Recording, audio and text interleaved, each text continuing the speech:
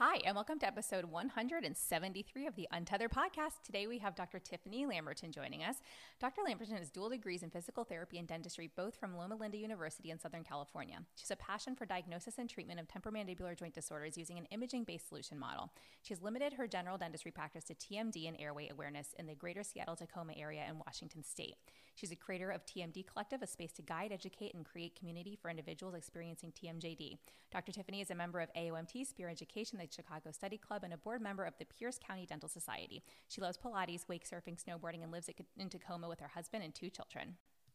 Quick disclaimer, all information, content, and material of this podcast are the opinions of the speakers and is for the informational purpose only and not intended to serve as a substitute for the consultation, diagnosis, and/or medical treatment of a qualified healthcare provider.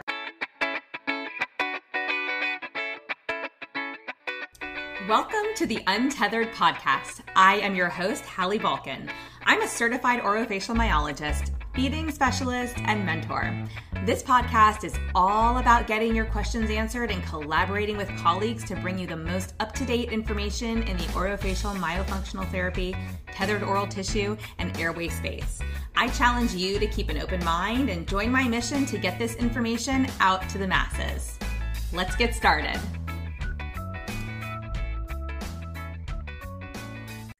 Well, Tiffany, thank you so much for joining me today. Thank you so much for having me. It's really an honor to be on the Untethered podcast today. Oh, thank you.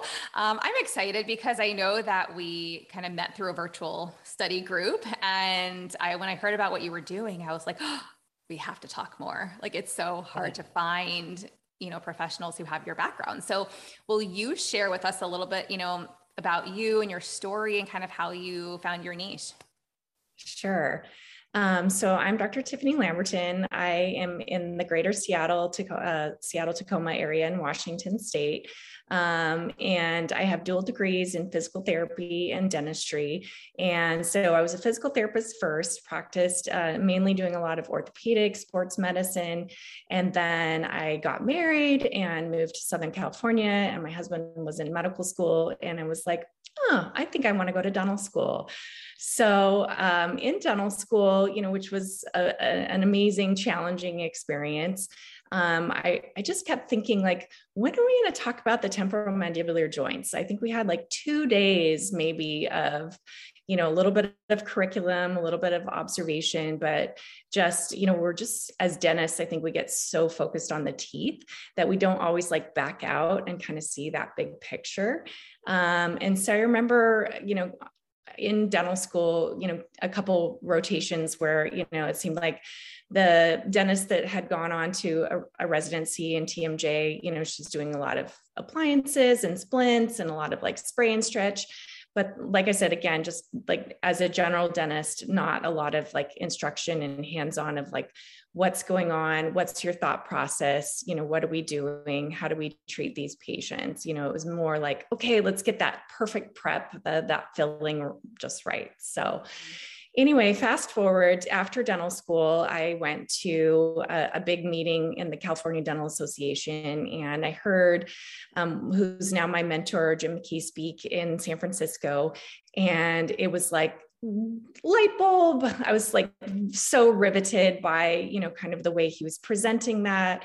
And so I also heard Dr. Mark Piper speak, who is an oral surgeon and MD in St. Pete's, Florida, and who's done just a ton of like joint surgeries and really like microsurgery. And so I kind of summoned up my courage to go talk to Dr. McKee afterwards. I had my cute little outfit on and I was like, hi, I'm Tiffany Lamberton.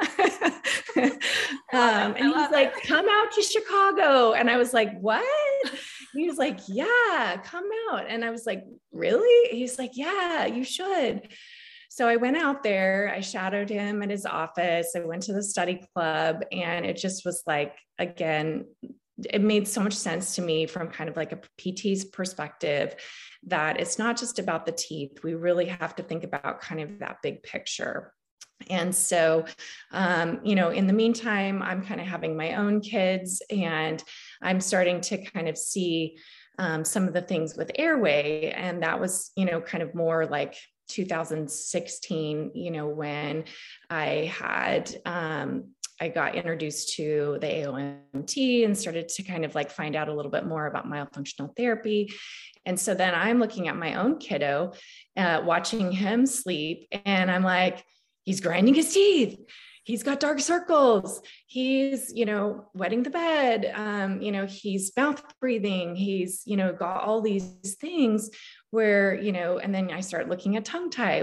I think he might be tongue tied, and so I guess just like as a parent, it's so hard to kind of navigate, who do you go see? So for me, it was like, you go to the pediatrician and they're like, oh, kind of kick the can down the road. Like, oh, he's going to kind of grow out of this. So like, go to the pediatric dentist, like, oh, I think he's fine, So like, I feel like as a professional, I really had to push hard to kind of build that interdisciplinary team. And really as a parent, I just want to like empower other moms to like be relentless in your advocacy of your kiddo. And when I was listening to one of your podcasts, you had said, you were sharing kind of like your daughter's story, and you said, we got to this point and I just hit this mile wall, right? So she had gone through expansion, you kind of gotten that piece in place, but then when you get to sort of like that AP correction, and that's where I really feel like the temporal mandibular joints come into play, because once you start to kind of see that phenotype, you start to see that profile of like, especially the kiddos that are really retrognathic or they're class 2, maybe they have that anterior open bite where the front teeth won't couple together. You've got to dig a little bit deeper, right? And so, in my case, I pushed hard because my brother-in-law is a sleep physician. And so we did the sleep study, and my kiddo was having like 17 events an hour. And like, I literally was about to burst into tears, because I'm like, here I am, this is my thing. I understand this. And like, it's happening in front of my eyes. Right. Oh. So again, I've been seeing a lot of, I've been taking him to different specialists, to different orthodontists, kind of just trying to decide like, how are we going to tackle this?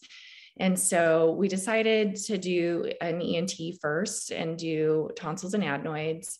And at that time, I was sitting out in the lobby during his surgery, and the surgeon comes out and was like, do you want me to just release his tongue? And I was like, no, wait, because we hadn't done like full, as a myofunctional therapist, you're like, you have to do like the work before surgery and after, right? Pump the brakes, dude, pump the brakes.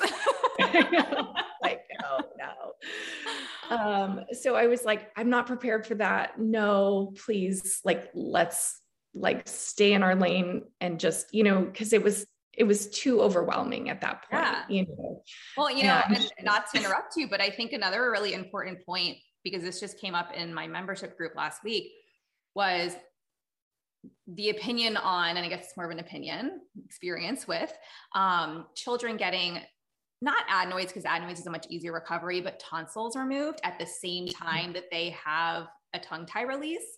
And to that, my question, because obviously I'm not the surgeon, it's not my decision, right? But I've seen children, I've treated these children. These children are in pain. They are recovering from tonsillectomy for a good solid 2 weeks. And so we like to give them that time for recovery before we resume myofunctional therapy, feeding therapy, anything involving the mouth, speech therapy, even, they're swollen, and it doesn't feel good to swallow water when you're that swollen in your throat. So, hydrating them is our focus. We shouldn't have to worry about moving their tongue. So, that's kind of as a mother, and as a professional who has seen this, like, I'm like, even if you are prepared, like, I get it. You don't want to put a kid under anesthesia twice. And if that's your only option, okay, fine. I'm not going to say, no, don't do it. Like, again, it's not my decision. I'm just telling people what I've witnessed in my practice.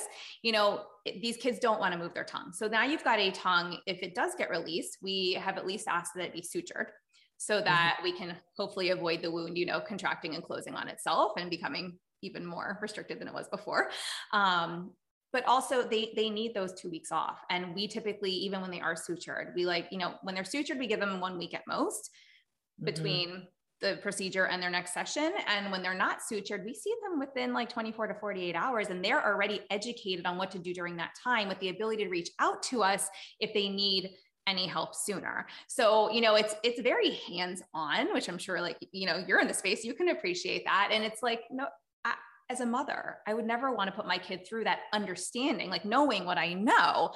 And so that's where, like, even with the prep, I'm just like, oh, can we please separate them out? Like, please. I mean, I get it. I guess a lot of ENTs also are only going to do it under, an anesthetic. So they don't want to give it close together for two procedures when they could do it all at once. Like, I totally get the reasoning.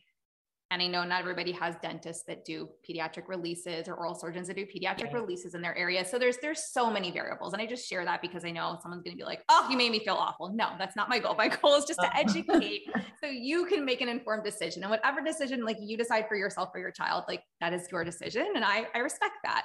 But yeah, it's, oh gosh, it just gives me like it just like flashbacks, right? Yeah, I'm like these poor, I'm like, if only I knew then what I know now. Yeah. Well, and like I said, he was kind of borderline, he's kind of more like grade 3. And so that was also my reasoning for like, let's just maybe wait and see if we could do it non-surgically. And so we did end up waiting on that, and he still hasn't been released at this point. And again, I think, I may still circle back to that. But I think that's what's so hard is, trying to find someone who's going to give you that big picture perspective of like, it's not just releasing the tongue, that there's other factors that are like at play here. Yeah. And it comes down to function too, right? Like that's, I feel like every time I start to educate somebody who asks a question about tongue tie, just on like a social media post, I'm like working the word function in there, because I'm like, it's not a tie if there isn't impaired function. It's really a tie when function becomes impaired and we have a problem. And if you can improve function without creating all other kinds of compensations, and the person is, healthy and happy and thriving, if we can avoid a procedure, awesome, right? Not always the case. So, I mean, I think I appreciate what you're saying too, because it's like, let's not just cut tissue because we see some tight tissue. Like, let's explore this further and make sure that like, that's the appropriate next step, even though you could very easily do this right now. Like, please no, don't do that. Thank you. Moving on. Right. So how is he doing now? Like, how is your son like functionally? Yeah. Way better. And a lot of the symptoms that I had seen initially are improved. And right now, my biggest thing is 2 weeks ago, I took him down to Albuquerque, New Mexico to see an Airway orthodontist. And so again, I had lots of questions like, why would you fly all the way down there? Like, aren't there good orthodontists in your area? And like, absolutely, yes. But again, I like to, kind of think of, it's like a triangle or like a trifecta. You have Airway, you have Myo, and then you have the TM joints or the temporomandibular joints. So I always say like, the TMJ kind of has like a bit of a branding problem, because TMJ, a lot of people recognize that term, but we all have TMJ. We all have a left joint and we have a right joint. And what we're discovering now with better imaging techniques, with like cone beam CT and MRI, is that those joints aren't always healthy joints on everybody. And, especially with MRI, what we can visualize is the soft tissue, and CBCT, we can do more like the hard tissue. And what we're seeing now is that little fibrocartilaginous articular disc that sits in between the condyle of the mandible and, kind of cushions the condyle against the skull base, is a lot of times that disc is knocked out of place. And in my kiddo's situation, he had a fall on the chin, like straight down in the bathtub, like right in front of me. I'm like, just right then. And then when he was in kindergarten, he had 2 falls on the playground, like literally like a month apart from each other, like concussion, lacerations, so he had some of these things. And then as I'm watching his growth, and, as dentists, we really look at the bite or the occlusion of like how the teeth fit together. And what you can start to see is that one side is not growing right. And so what we found is with imaging is that if that little fibrocartilaginous disc is like a little gasket and it's in place there, and it's really protecting like the growth center of the condyle. So when that disc gets dislocated, it's almost like a fracture of the growth plate, because the condyles are going to drive the growth of the mandible down and forward. And so what ends up happening is if you have an injury just on one side, you'll see one side that gets really short. And so you'll see the chin will point to the short side, and you'll have the short ramus on that side. And then, the teeth will follow, right? Because the mandible, the lower teeth are just going to like follow the mandible. So what I tell people is like, it's kind of like when you have seen a tongue tie, you can't look away from that. It's a phenotype that you start to see, is that you see that really retrognathic jaw that's not growing down and forward. Some people call it like a weak chin. Or you may see it on both sides, or you may see it on one side. And honestly, that class 2 or retrognathic position of the mandible really affects the oral pharyngeal airway space. So, I think that when we talk a lot about like nose, and the maxilla, but also, as dentists, we need to be looking at that, the back of the throat, and like, how is the mandible growing down and forward? And then how are the teeth coupling together? Because orthodontically, you can try to fix the teeth, but if you have a jaw that has an injury that's not, that's kind of lurking beneath the surface that you're not identifying in the beginning, you're not going to be able to get that growth. And so especially females more than males were much more likely to have ligament tearing. So you have kind of a medial and lateral collateral ligament that tether the disc in place. And so different types of injuries, gymnastics, car accidents, so when I do my history, I call it my JPT plus T, but I do a joint history, a pain history, but a lot of times like kids may not have pain. And then I always ask about like previous treatment, like, have you had tonsils and adenoids removed? Have you had that tongue tie release? Have you, what procedures have you had done? Have you had your wisdom teeth taken out? And then, what previous treatment have you had? Have you had orthodontic therapy for expansion, or have they tried to couple the teeth together? And then you've kind of had that relapse of where that anterior open bite opens back up again. And so, we've said a lot of times it's about the tongue, but you think of all the attachments of the muscles, right? Genioglossus, hyoglossus, they're all attached to the mandible.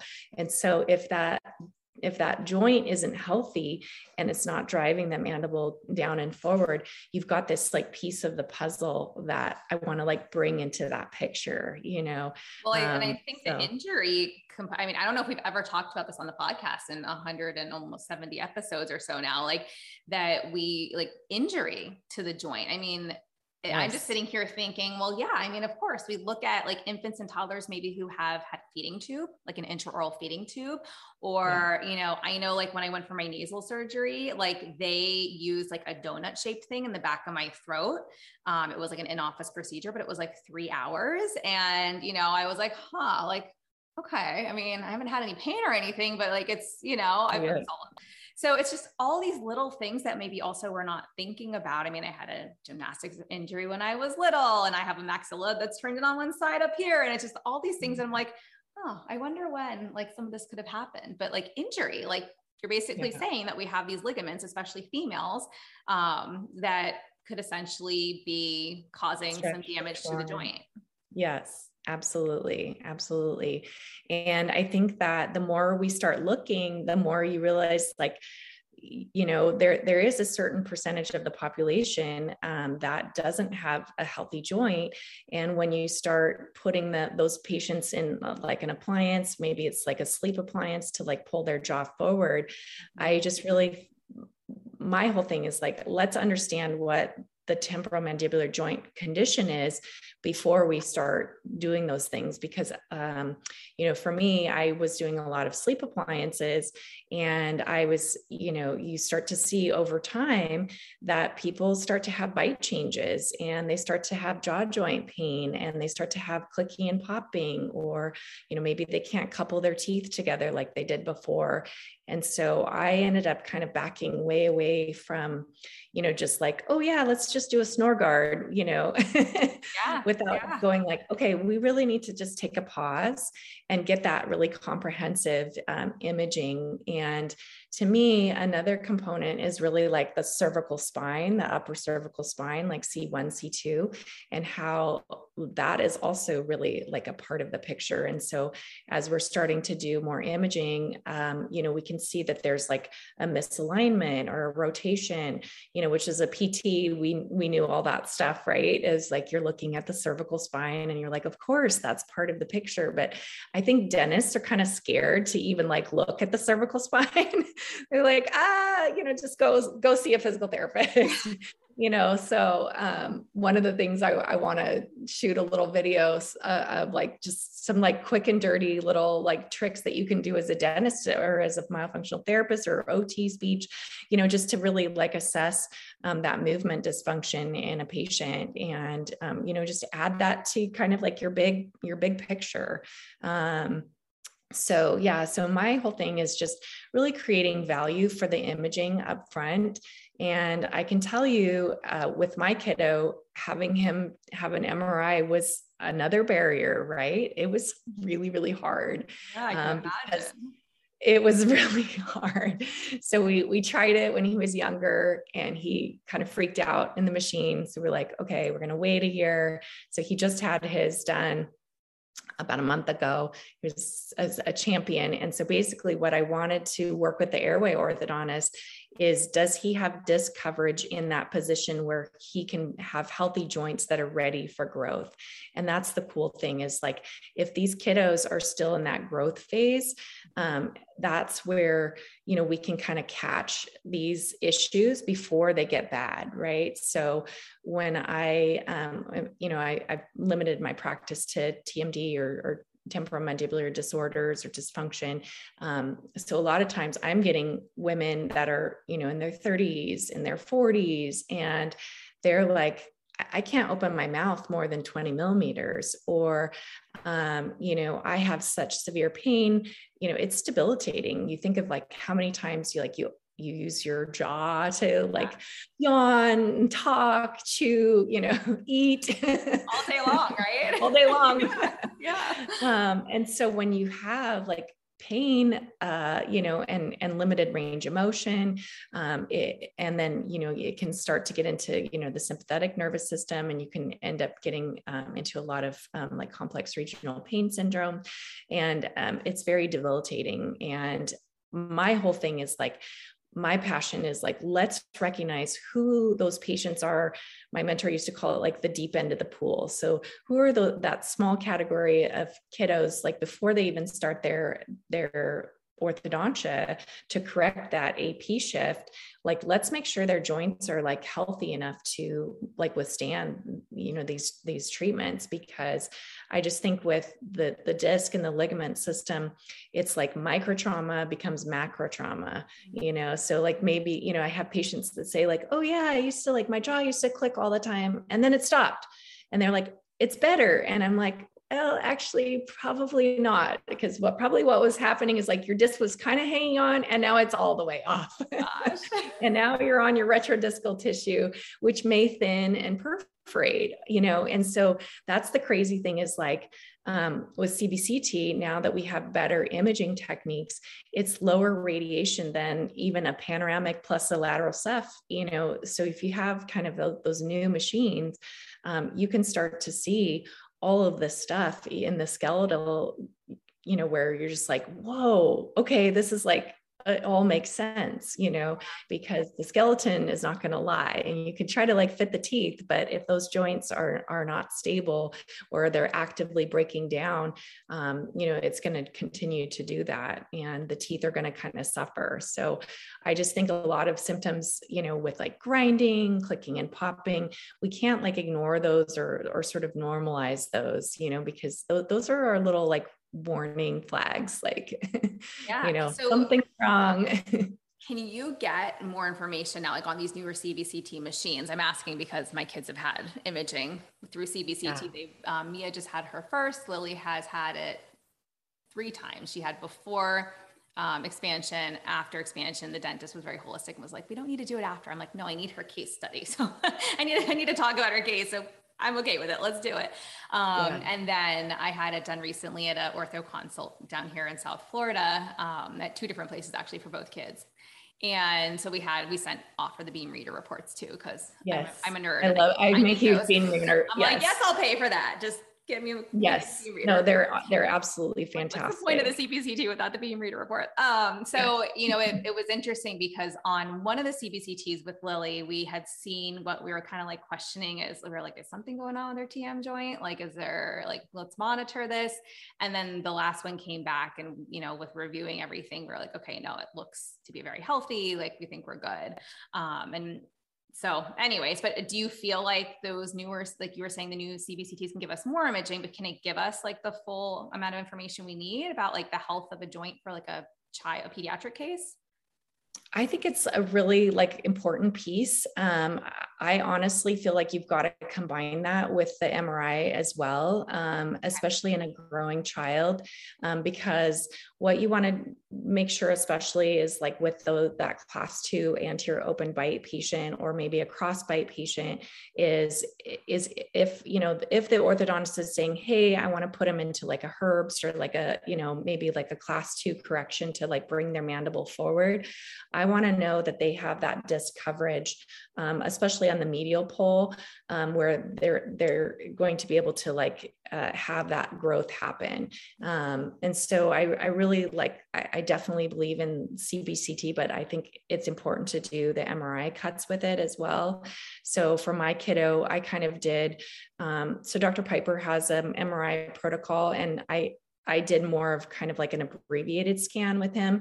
So what we did was a bite registration that brought him into a class 1 canine position, and had the tech do like a proton density scan to be able to see the fibrocartilaginous disc. And so now I'm going to be working with my Airway orthodontist on like, how do we like work, and kind of plan that case, because, again, he needs expansion. He's going to need that class 2 correction, but we wanted to make sure, because his disc is kind of squirted out to the side laterally, it's been laterally displaced, is that we want to make sure he's in that place where he can get that growth. And what's so cool so the Airway orthodontist that I'm working with is Dr. Drew McDonald. He is like a ninja of like cone beam CT and like all the stuff he's doing.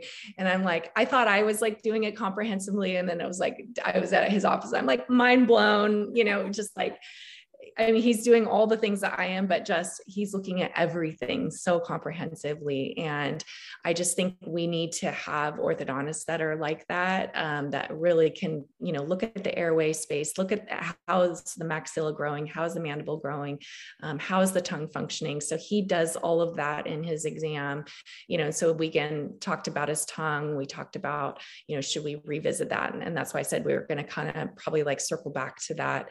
But just really like planning that out, I think in a thoughtful way is going to be the key to really preventing, because like there's like 10 million people in the country and globally that have like TMJ problems, it's a massive problem, and like I said, why are we waiting until it's like all you have is surgery or like a joint replacement? Like, why are we waiting until it gets to that point? I have a good friend who, I like just looked at her panoramic x-ray and I was like, your condyles, instead of looking like a nice, like ice cream cone shape, it's like a stiletto heel, it's like you have no bone, you have like a little bird beak, and so honestly, like even that's what I would say is like, even, the dentists that are just looking at a panoramic x-ray, pay attention. If you see one side that's shorter than the other, and you're looking so closely at like the tongue and like the posture of the, cervical spine. But if you see like this whole shift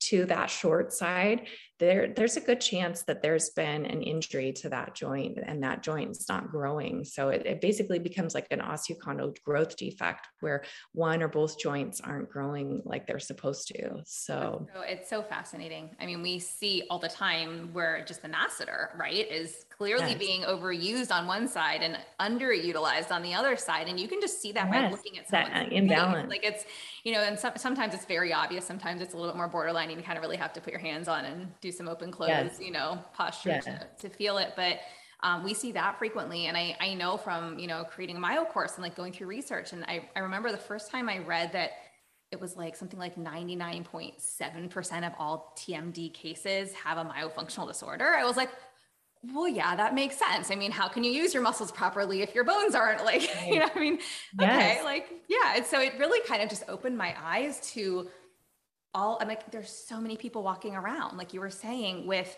issues with their TM joint. And it's so imperative in how we sleep, where our tongue rests, how we chew, swallow, speak. I mean, like you were listing it off before. It is a really important joint to pay attention to, but I think it gets like the least bit of attention really in the medical community. I'm like, we really need to pay more attention to it. And I know so I've gone through adult expansion too. And, you know, I did get some growth. And then my teeth also tipped a little bit. And so then we kind of like brought them back. We stopped and like brought them back. But, you know, it just made me so much more aware of like this airway myo expansion, you know, space and everything. And I just, you know, I'm like, for the longest time, I've never had pain, but I am somebody who at night, like, will clench. Like I don't rhyme, but I clench. I'm like, and I can wake up in the morning and feel like some tension carried throughout here. And so I just had my nasal surgery 3 months ago. And so, you know, I'm still, swelling is a lot more, it's a lot less than it was, but, you know, I know it's like, I've still got another 3 to 6 months or so of true swelling to go down. So I'm just kind of like waiting it out to see what happens. But it's something I keep going back to myself because I'm like, I feel like I have enough space for my tongue.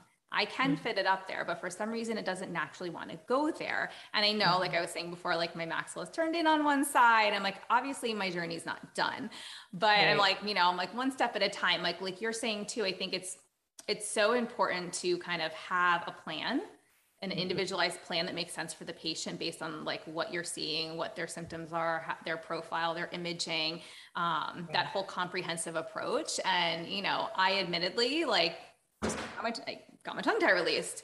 And then I was like, oh, maybe I should have waited till I had more room for my tongue to get my tongue tie released. You know, it's like, that was the beginning of my journey, right? Live and learn. But, you know, it's like sometimes we're really passionate about these things because we've experienced them firsthand, you know?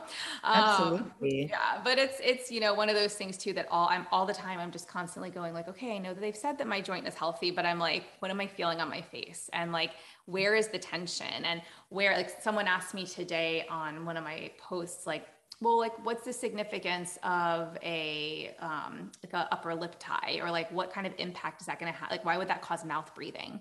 And I'm just like, well, let's back it up and think about like what's happening here, right? If the lip is tight and it curls under and it's tense and you're constantly carrying tension, right? Well, now it's not doing its job. So now other areas have to compensate. And if the lower lip can't come up to meet it, maybe it does, but now it starts to cause tension in the mentalis muscle. And then we've got, you know, like, then we have to think about the other perioral muscles. And then we have to think about the impact up, you know, like it causes this whole big snowball effect. And like, even though your neck is here and your TM joint is here and your chin is here, and you're, you know, they're all connected.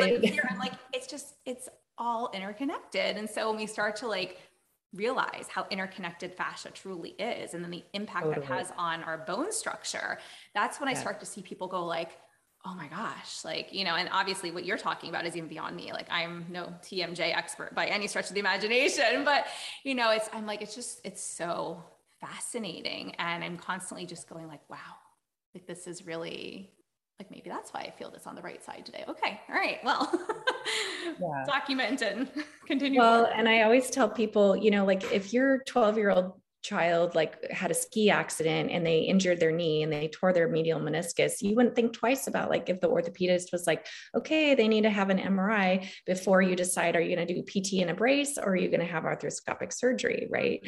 So I don't understand why there's like such like pushback against getting an MRI of the TM joints, because to me, that gives you an understanding of like, you know, what your anatomy is. And then you can decide, am I going to do, conservative things? Am I going to maybe try to do nerve blocks or Botox or PT exercises or, chiro or am I going to maybe consider surgical options or, am I going to consider those orthodontic options? But I just think you have to have that value, you really have to create value for people. And I think that TMJ kind of is sort of that gray area between medicine and dentistry, and dentists kind of don't really want to touch it. Oh my gosh. And, we try to like bill medical and like, they don't cover it, so yeah, it's really, kind of been unfortunate because it is a very they're complex joints. And, I really feel like that connection, if you have that disc coverage and you have that connection, that's going to influence your maxilla, the growth of the maxilla as well in our young growing children. It's you really need to have that connection, that synovial joint be like functioning properly. And I think with kiddos, they don't always have pain, but you start to see those little subtle signs, you start to see that little S thing as they're like opening and closing. Maybe they'll get like a little deviation, as they're opening and closing, or like I said, you look at the bite and you start to see that anterior open bite where the teeth don't couple. And you're thinking like, maybe, that's why I said, I loved on the podcast, you said, I hit a mile wall with my daughter where she'd had a release. I have her where, but she's still not quite where I want her to be. Right. And kind of like that sagittal plane, when you're looking at kind of the growth and development. And, medical modeling tells us that even that little shift from a class 1 to a class 2 bite decreases the oral volume to 92% from 100%, so already those little class 2 kiddos that have that retrognathic, presentation, they're already not getting as much oxygen, even if they've had the tonsils and adenoids out. So that's my whole thing, is just like, I want people to think about kind of, that other piece of the puzzle, like, let's not leave the joints behind. So, kind of my thing was, I started TMD Collective because I had so many clients, kind of like crying in my chair, like, why didn't anyone ever explain this to me? I want to know, like, why did I have to wait till it got so bad that I can't open my mouth, or like I have this closed lock I can't open. And so I just really feel like in order to make it better for the individual, we have to make it better for the collective. And so I feel extremely passionate about just getting my message out there, that we have to really take that comprehensive look. It's part of myo, it's part of the cervical spine. We all, it's like, we all have to collaborate. I'm like, let's all get along. Yes. Wouldn't that be so great? So the TMD Collective, who is that for? Like, where can they tell us where you can find it? Yeah. So I do have a website. It's www.tmdcollective.com. And that's mainly for people, kind of in the greater Seattle, Tacoma area. If they want to see me in person, I'm taking new clients. But, kind of staying tuned. I'm hoping to do, like I said, maybe a master class for kind of like myofunctional therapists, or I'm going to be speaking at the PNDC, which is like the Pacific Northwest Dental Convention in November, which is like our big dental meeting. And it's going to be Airway and Myo and TM joints. Yes, that's so if anybody wants to come see me, November 10, I think 10 to 12 is in Seattle, our big meeting there. But I'd be happy to do any like small group study clubs. You can email me if you want more information. I am also on Instagram at tmd.collective, because like TMD Collective was taken. So, but that's the platform I'm probably like the most active on at this point. Like I said, I'm just kind of getting started, but love to hear feedback from your community if they want to like hear more information, or, we reach can out bring to you me. into the Myo membership and have you present to the myofunctional therapists in there. We have over like 450 monthly members right now, and we're about to reopen doors. I don't know when this will air, but July 18th, week of July 18th, doors will be open so that they can join us too. That's So awesome. we'll have to see. I know I'm pretty sure we have like maybe at least 1 month still open this year, but we'll confirm with Jess. But yeah, I think this would be so informative because, you know, we are constantly looking for like airway forward providers who, you know, even if you don't even, I mean, you have an understanding of myo, but like, even if providers don't have an understanding of myo, but they collaborate with myo and they understand airway, and like, we can all come together, learn from each other, and it's just going to benefit our patients. And one of the most exciting, I think, discoveries for me in this space, and I was very spoiled when I lived in Maryland with my team up there. My practice is still in that DC metro area primarily. So I have a lot of, we still have a lot of, you know, collaboration with those teams, but having my airway centric dentist had a PT, a PRI trained PT in the office, 2 different PTs, like twice a week, so that their patients going through expansion or, you know, having any kinds of issues were able to see the PT when they were there for their appointment. And so every time I went in for like an appliance adjustment, I also got to see the PT. I did see him between as well, because I only went in, you know, every so often. But it was incredible. It was absolutely incredible. And that's also one of the arenas that kind of really pinpointed for me that whole like tip of the tongue to toe connection, like how just from a fascia standpoint, we're so interconnected. And I would be like, I don't know what he did. I mean, I do know, I don't really, I'm like, I can't explain it, but like, I feel like I got a full body massage. He barely like did, you know, barely touched me. And I just feel. Did he do some of like the intraoral massage, like, or like the He did pterygoid some stuff in relief? my palate, but like he did a lot like cranial and, you know, so he'd go to like other points on the body too. And he called it modern counter strain technique was like part of what he did. He's Extreme like, counter strain. Yeah. Yeah. He's like, it's not the traditional counter strain, it's modern counter strain. And I know he works, Manny, who was treating me, works closely with Brian Tuckey, who's out of Frederick, Maryland, who's like just phenomenal as well. And the two of them are just these brilliant minds with amazing application for patients. And like, they get you out of pain so quickly, but it's, you know, then looking at, well, what's the root cause of this? What's causing this? And what is our team approach to make sure that we keep you in relief and not back, you know, sending you back into pain mode. And I know for me, right, like I'm low tone. I've always been low tone. That's a lifelong thing, right? I have a dowerger's hump on the back of my neck from being, you know, sitting forward. So like my spine. Forward head. Yeah. You know, my spine is lovely. You know, I've had all these airway issues and orthodontic relapse and, you know, so on and so forth. I feel like I can check all the boxes at some point or another. But I feel like finding a PT who got it was just absolutely life-changing. I mean, yes, the dentist too, but like the PT component, I was like, oh my gosh, like this is incredible. Like, how do we clone you and just like put one of you in every single dentist office? Like, how do we put, like, how do we do this? Like, teach us your ways.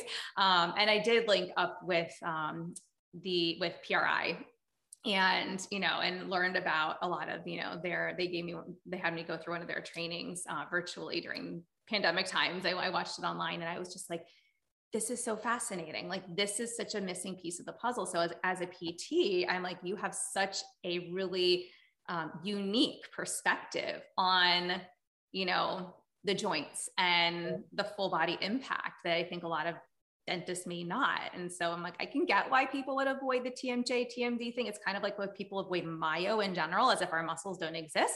It's not something they teach us in grad school. Tongue tie, what's that? Like, we had to basically go learn all of this, you know, post grad. And in my opinion, like the things that are most important in life are things that we're all having to spend like, you know, thousands of dollars and hours learning ourselves and now trying to impart on others, because it's not simple, but it doesn't have to be this complex either. You know what I mean? Like, it's just like, I feel like if more of us come together, we can help more people. And so I love your whole, you know, like, let's all work together. And I'm like, yes, we just all come together. Like, we can all make such a big change. So I'm excited for, you know, the future. Yes, I know. And I use like a lot of like muscle energy techniques too, which, you know, I think can be like really incredible, especially like for C1 too, because, you know, I think there's like a lot of incredible like AO chiropractors that are awesome at like fixing the alignment, but then patients are coming back and they're like, it's not staying, or like I'm unstable. And so you've got to be able to find ways to really like help retrain posturally what's going on, and, muscle movement, recruitment patterns. I love to geek out on that, and I love Pilates too, because like, it's also, about like alignment and like specific, like let's try to fire multifidus and, and like stabilize your spine. And so I don't know, maybe I could start like a Pilates for TMJ. Yeah. So that's basically, Manny was like, please don't do yoga. Please do Pilates. He was like, I want you to do Pilates reformer. He's like, that's where you need to start. You need to build some core strength. You need to get your lower back strength going. Like he, being a PT, like he looks at this stuff. And I was just like,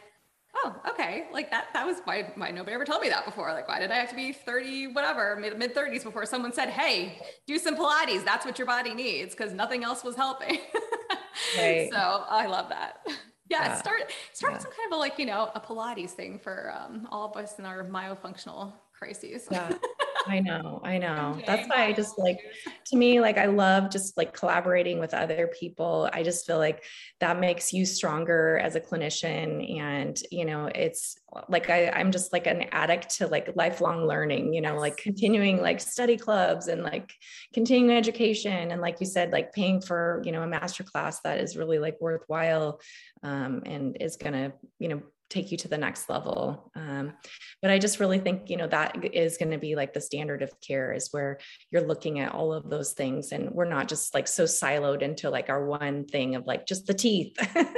Yes. I cannot wait for the day. I was just having a conversation with another dentist in the airway space. And we were talking about how like the gut microbiome 10 years ago was sort of like, what people were like, what's that? And those of us who were paying attention to it were crazy. Right. And then it's all of a sudden, like now everybody's paying attention to the gut microbiome. And her whole thing was like the oral microbiome, like airway health, like how all of this, impacts our overall health, like maybe 10 years from now. That's right. What everybody will be talking about. And I'm like, we can only hope like that is the goal, that the TMJ, airway, myo, all the things. That would be wonderful. Right. Well, and hopefully, we're in a world where dentists aren't just like fixing like cracked teeth from like, clenching and grinding. That we've gotten to kind of, like you said, the root cause of it is that we've like sorted all of those things out. And, I really feel like, you talk about like forward head posture, the muscles have that ideal length tension relationship. And if they're not there, and I think the same thing happens with the masseter, is like, if you lose that disc, and all of a sudden your condyles are seating further up into the, the joint socket, all of a sudden that masseter is scrunched closer together, the medial pterygoid, those are those elevator muscles, and they're not happy. No. You try to get under there and try to release that, and you're like, Oh yeah. No, we have like certain things in place where we're like, okay, if you see this on a patient, pause, don't ask them to repeat that, make a note and a referral. We never want to upset the joint. That's one of the things I think that is really beautifully discussed in the myo world, is like to protect that joint and to make sure we're not making it angry. And so there may be some dysfunction, there may be some, there may be an imbalance and whatnot, but if you have any concerns at all, or the patient complains, not just of clicking or pain, but if you notice something that makes you kind of go, like you're saying, we need to have more information before we just jump into a plan where we start addressing the muscles. And that's, one of the things, like you said, lifelong learner. That's one of the reasons why I created my membership. I was like, there really isn't a place right now where, and again, this was before the pandemic, but I was like, or kind of like in the beginning of it, I was kind of like, there really isn't a place where people can easily do this if if they don't do local study clubs, which I was doing with my team, but everyone was complaining that they couldn't source one, they couldn't find one. And I was like, well, why don't we all just kind of get together and learn together? And, being a lifelong learner, right, I'm constantly learning from colleagues in my space, outside of my space. And I think that's the beauty of all of this, and the inner, connection between everything that we're doing, because like you're sitting here talking about injury today, and I'm going, oh, wow. Yeah, that's new. That's new for me. I've been doing this for a while now. And injury directly to the joint. Yes. But like injury, not directly to the joint, that could still impact the joint. I was sitting here like, why didn't I think of that? Yeah. I mean, Well, and it's funny too, is like, if you ask the question, like, have you had any injuries to like the head and neck? And people are like, oh no. And then you'll be like, well, what about this scar on your chin? Oh yeah, I fell and I busted my chin open and blood was everywhere and I had to get stitches. And, like sometimes you have to ask very like specific questions. Like, have you ever been intubated, like surgery with a breathing tube? Have you had your wisdom teeth removed? All of those things. Like, have you been in a car accident? In my case, I was in 3 car accidents, and it all, like I said, that micro trauma becomes macro trauma to the joints. And we really need to understand that before we start fixing the teeth or putting in appliances or, and to me, like once I discovered how to image correctly and to like really read those images. And again, I love beam readers. I think, I absolutely use them too, but I had to also learn how to read MRIs, right? That was a whole new skill. And so, that was really comprehensive curriculum to read that. But once I had that information, it took all of the mystery out of it. Right. And it was like, I think as dentists, we would be like, you just put in like a night guard and like hope for the best, and like hope that patient doesn't ever come back, or like they come back and they're like, oh, it's making me worse. And like, you kind of just grind on it and like give it back to them and like hope that they don't come back again, but like if their joints are actively breaking down, that's when you see bite changes. And like, the biggest complaints are like something's in pain or something doesn't fit, right? And so if your bite is changing, or if you're starting to have pain, you're having limited range of motion, those are all like kind of those little like warning signs. And like I said, with our kiddos, I think that those are the things that we need to be like really like just popping up in front of our eyes is like seeing those little subtle changes where, we might think like, oh, it's no big deal that they have a crossbite, or, oh, it's no big deal that they have that their front teeth don't couple together. They have an anterior open bite. No, it is a big deal. And I think one of the things to look at too is sometimes you tell a child to smile, like my own child, my 4-year-old, and she brings her teeth bite to bite, like edge to edge, and she smiles, but that's not, and it into someone who's not trained, they're going to go like, oh, her bite's fine. And then we go, no, put your jaw where it's supposed to be. And she moves that lower jaw back, and it's trapped by her her mandible's trapped by her maxilla. And, it's like, it's scary. She's such a deep bite. She's grinding in her sleep. She's waking herself up. She's crying. She's, I'm like, she's not getting deep restorative sleep, which is a whole nother topic for another day. But, it's like one of those things where I'm like, oh gosh, like her joint, and she's going into treatment, but it's one, that's where I completely agree with you. Like having the ability to do more early intervention instead of even waiting until 7, 8, 9, if we can, it's just critical because they're developing, and we need to catch these things when we can, and, try to implement what we can as early as possible. I always say to everybody, it's never too late to do something, but what that something might be, like you said, you might be at the point of surgery or something more involved. So like it usually gets more involved, more costly, and takes longer to address the longer you wait. So I always say, get in early and see what you can do now.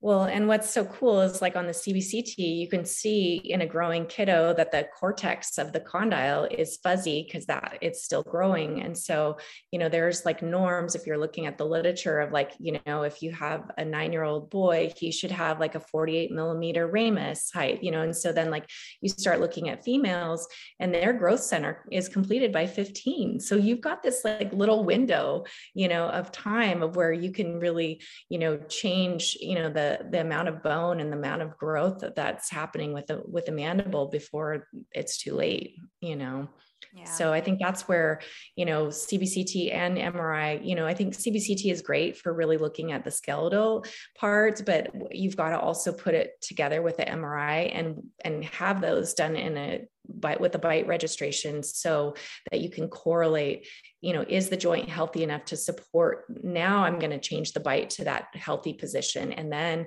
what ends up happening is like, if that disc is covering the growth center, then you take a repeat imaging, 9 to 12 months later, and you've gotten growth, you've gotten bone growing. I mean, that is what's so really incredible. It's like, you can grow like 4 millimeters of bone, it's like, imagine that, right? If you didn't have to do that with like a surgery, or, if you could do that orthodontically with a functional appliance, or, anything like that. But you just, to me, again, you have to know the whole picture. You can't like miss those things, because it can just, then those are the cases, when I talked to my orthodontist, I was like, I want you to think about those cases that relapsed. What does that even mean? Why did it go sideways? Like, why did you have kind of this like subpar outcome? Or even orthognathic surgery where you had like an MMA and you had an advancement and then it relapsed, right? It's because the joint wasn't stable. It was actively breaking down. So then they start, relapsing, and maybe they do like some chin augmentation and,